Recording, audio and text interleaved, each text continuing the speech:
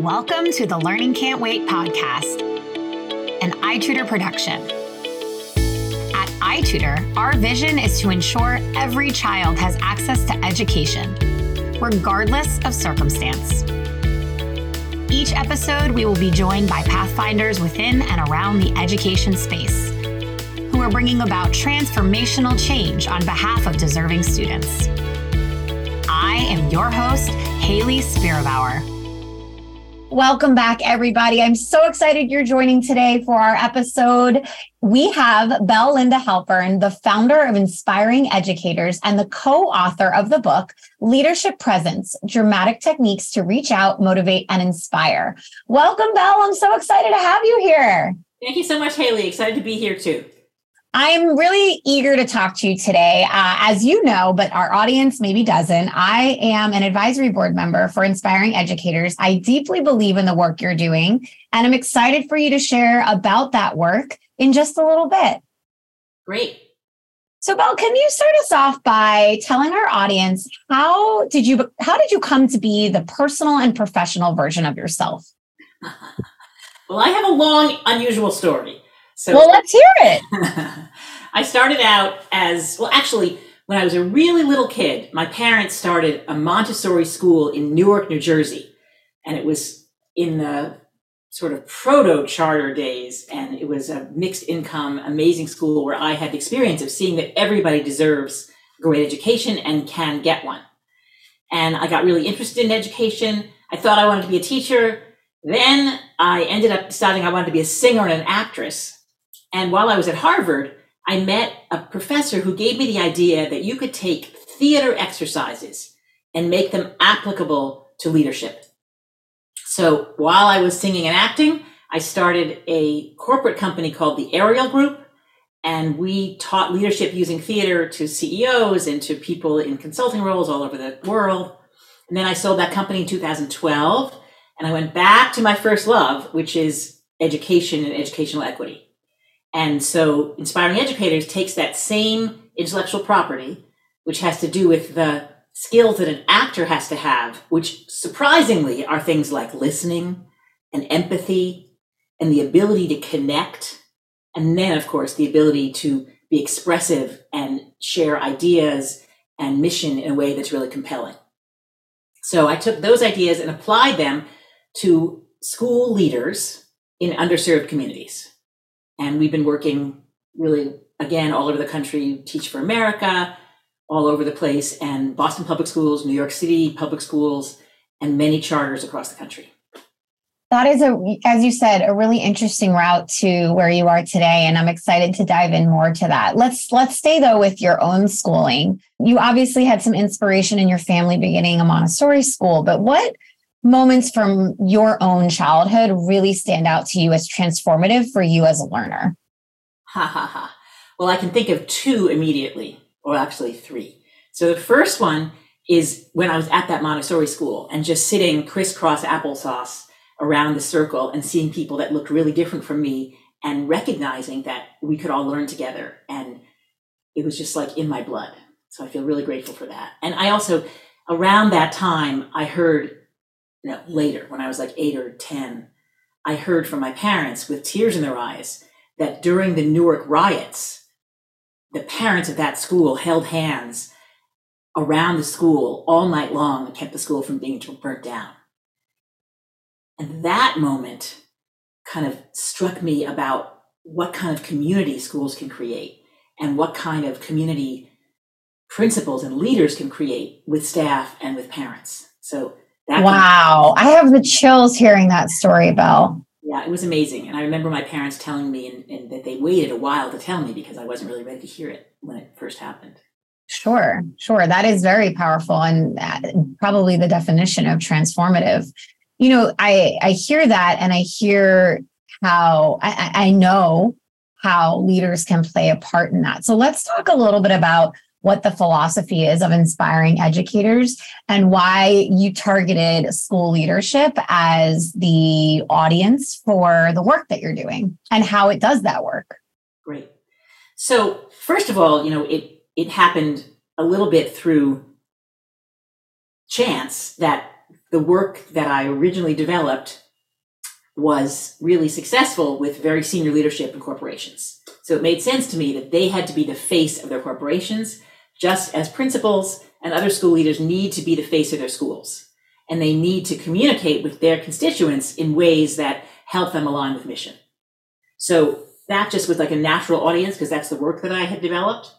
And then when we got into the schools and we saw that this was a really underdeveloped area for most school leaders, that they had gotten, there was this funny thing I remember reading once that school leaders were kind of chosen for being, what was it? ESTJ in Myers-Briggs, which is extroverted, but, very thoughtful and structured and clear in their thinking and communication, but not necessarily nuanced around how to inspire or around how to build relationships that will help people really stay with them and allow them to latch on to a motivating force.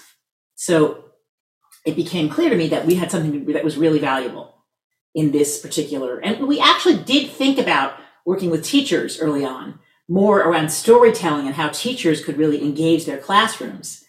But it became clear that there's so much that teachers need to do that buyers of training for teachers are not thinking about their storytelling skills. There's so much other stuff. Whereas for the leaders, their ability to tell their story and inspire and be able to share why I do what I do has everything to do with how they can connect with parents, how they can connect with staff, how they can connect with students, and how they can get all those players to glom together and be able to really create a community that is a force of nature that really creates learning and creates a school that really works.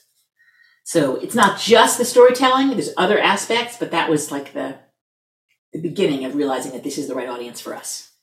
It's funny. Prior to this, I had a panel of organizers. So a leader from a parent organization, a teacher organization, and a student organization on a panel. And how they started the episode was they each told a story about why they do this work and how they got to where they are. And as I heard that, much like how you started this episode here, I do set up for storytelling at the start, but it really did, just like you, leave me with chills, feeling inspired, wanting to hear more about the work. And I can see so easily how that translates. I'm thinking back to my own experience with the various principals that I've had and why some of the leaders that I've had. Now, if you're listening, because I'm so close with all of my former school leaders, if you're listening, you know who you are. Some of the folks really galvanize the community around a particular mission, around the work, more successfully than the others. And I think a lot of it is storytelling. I would also argue that a lot of it is around humility and vulnerability. How much does that play a part in the work you're doing at Inspiring Educators?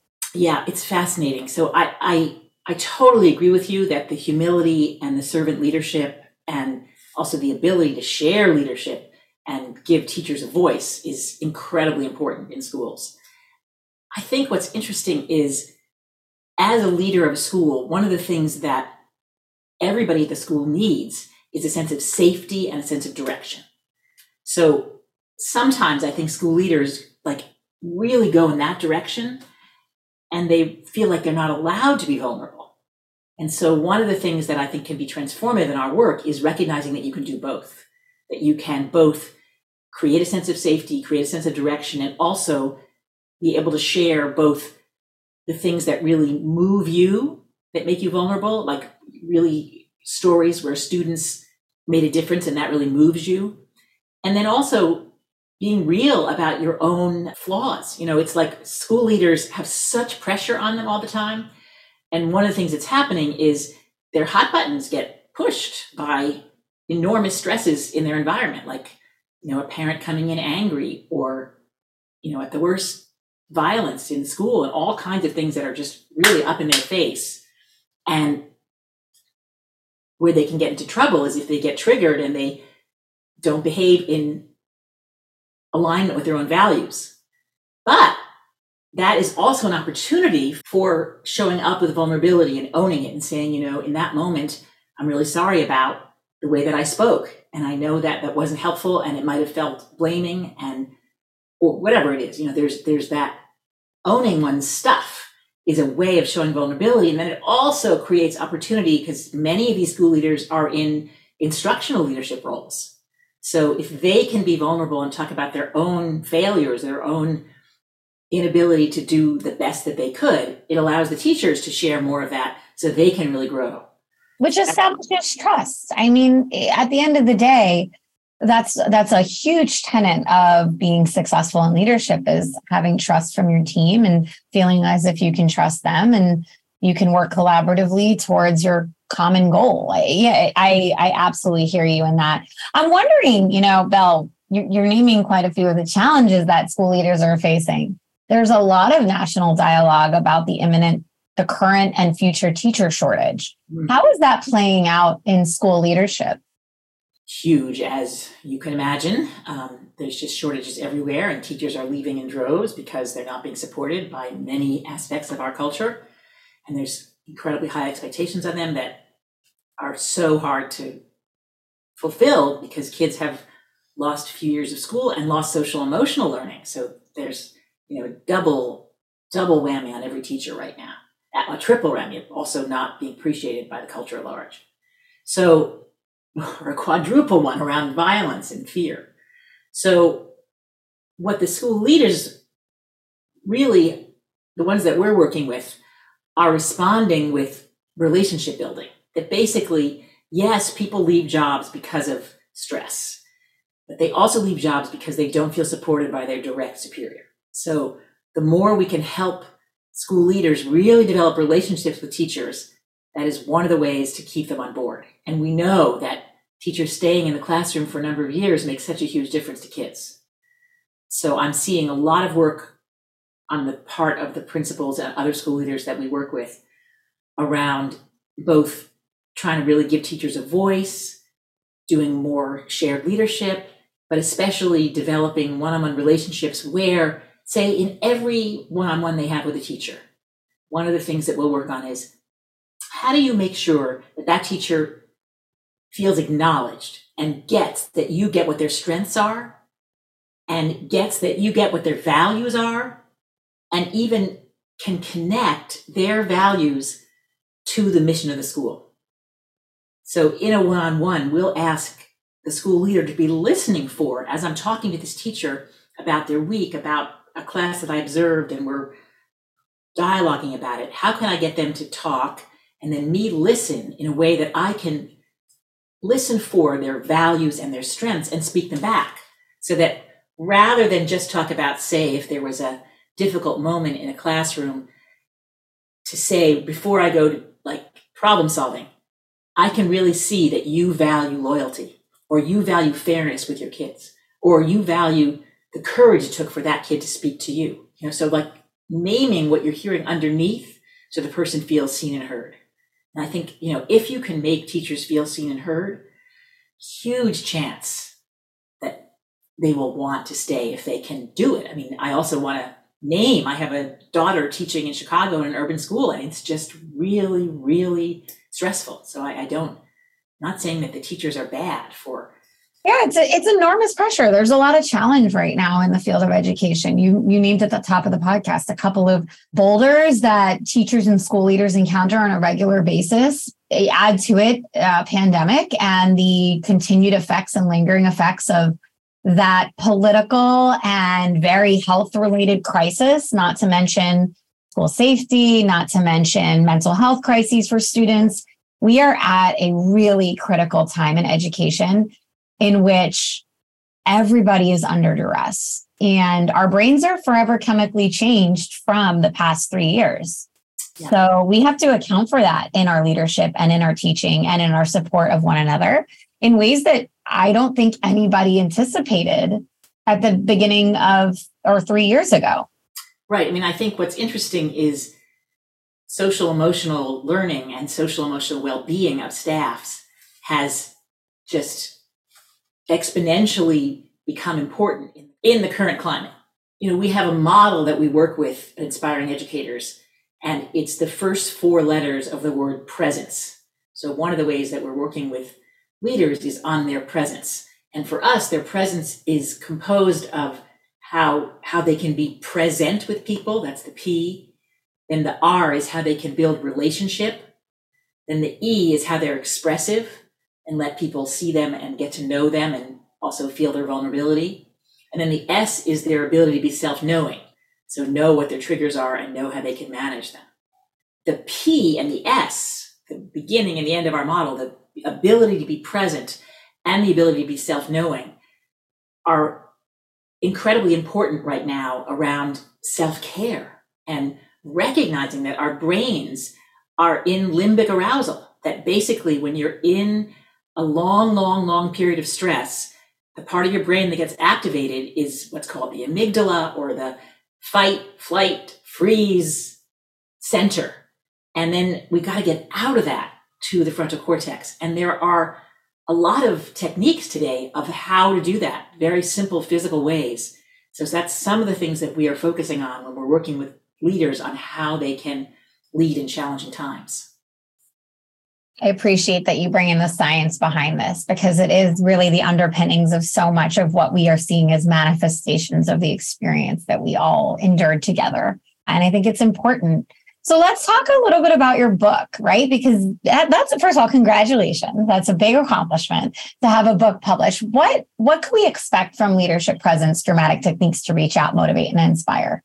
So the book is really structured about those four aspects: that being present, reaching out, being expressive, and being self-knowing. And there's 2 chapters about each one. So, in being present, there is looking at what it means to be present, and then techniques. How do you get yourself to be more present? And some of the techniques come from the world of acting. So actors have to be incredibly present to be successful. And they have to be able to improv. They have to be able to, in the moment, deal with whatever's happening. Not even like traditional improv, but just like, you're on stage and somebody comes in late, and what do you do? So just as principals have this enormous amount of spontaneous need for thinking on their feet, so do actors. So we work with the relaxation that you need to get your brain to be able to stay calm under pressure. So that's one of the aspects. And also it's really interesting, some of the new science around this, around that we can choose our emotional state. So we can, in a moment of stress, we can go back. And so actors work on, I remember when I still do it today, but when I started out, I remember I was really nervous going on stage. So stage fright is another form of freeze, flight, fight, amygdala hijack.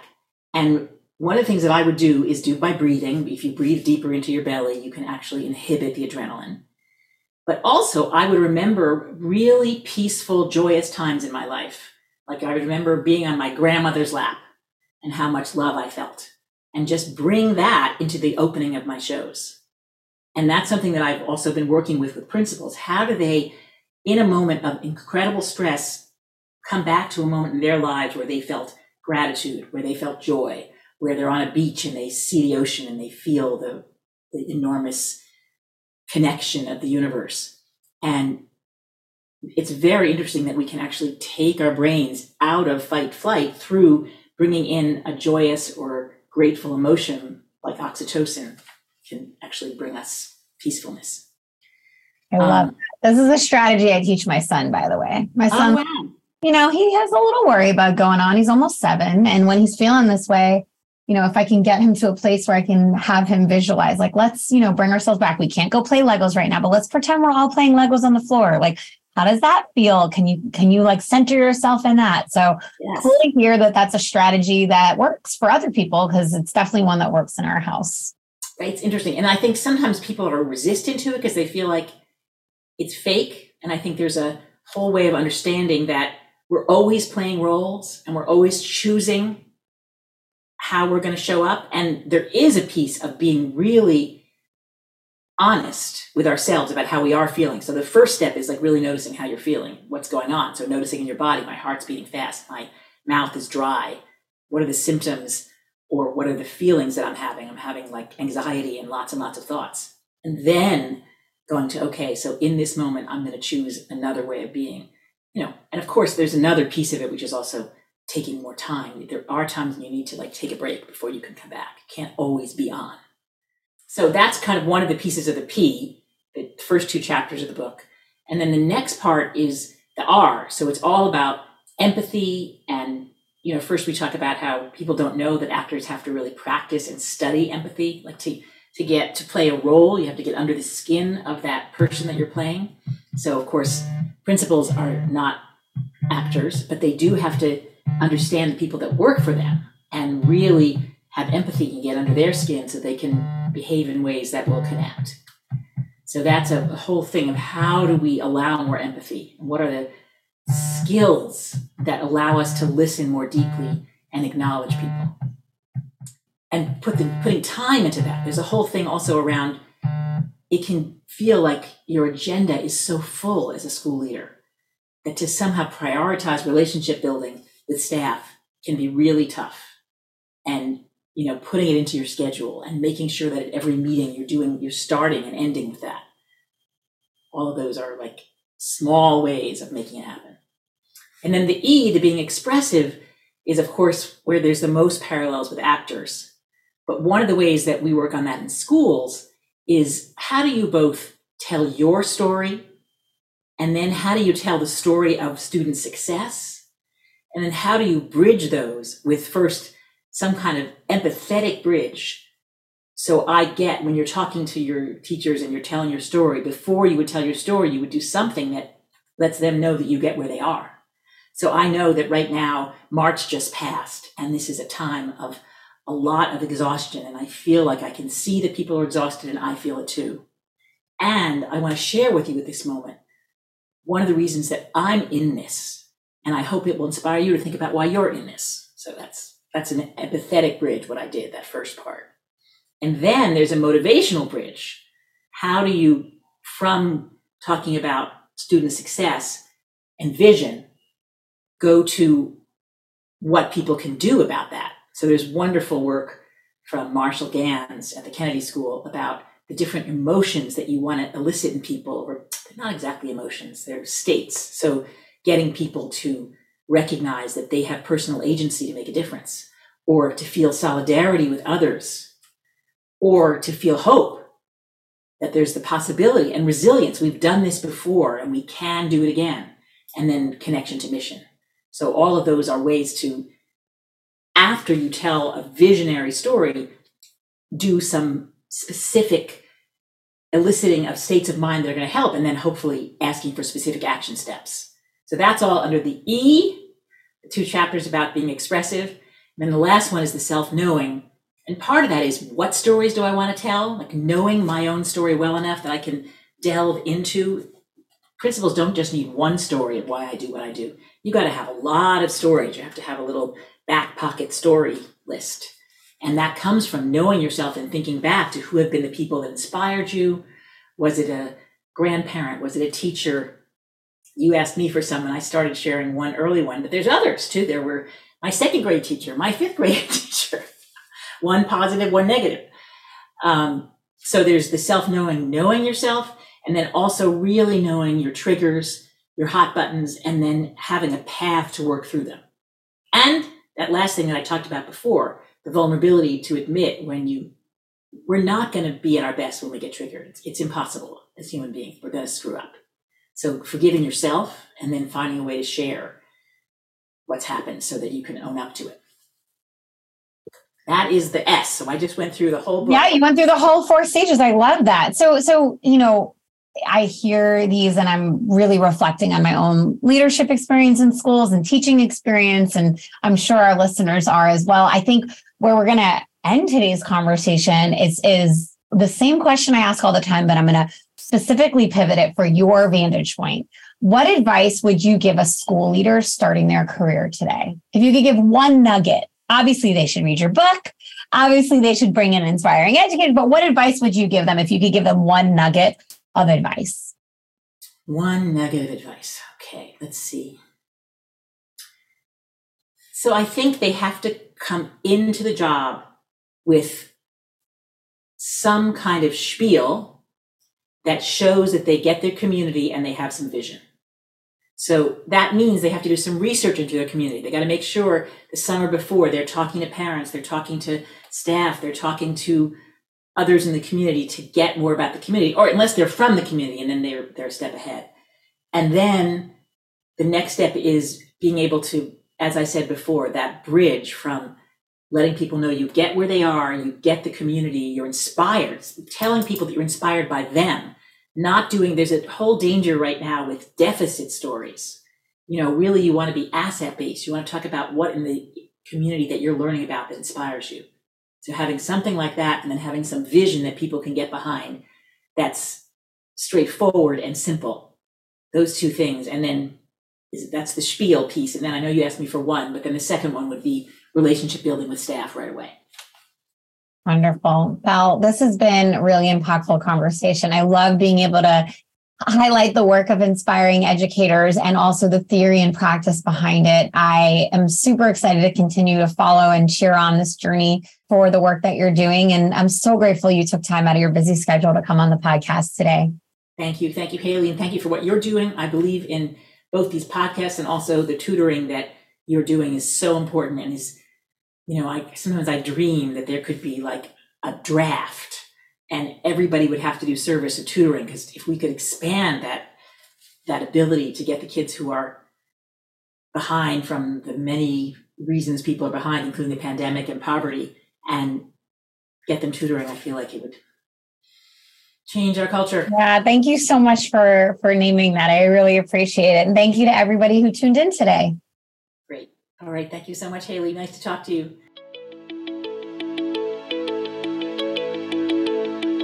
Thanks for listening to the Learning Can't Wait podcast. If you liked what you heard, please rate, review, and share this episode.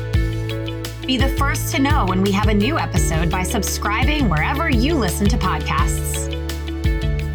If you'd like to be a guest on the show or have a suggestion for an episode, email us at podcast@itutor.com.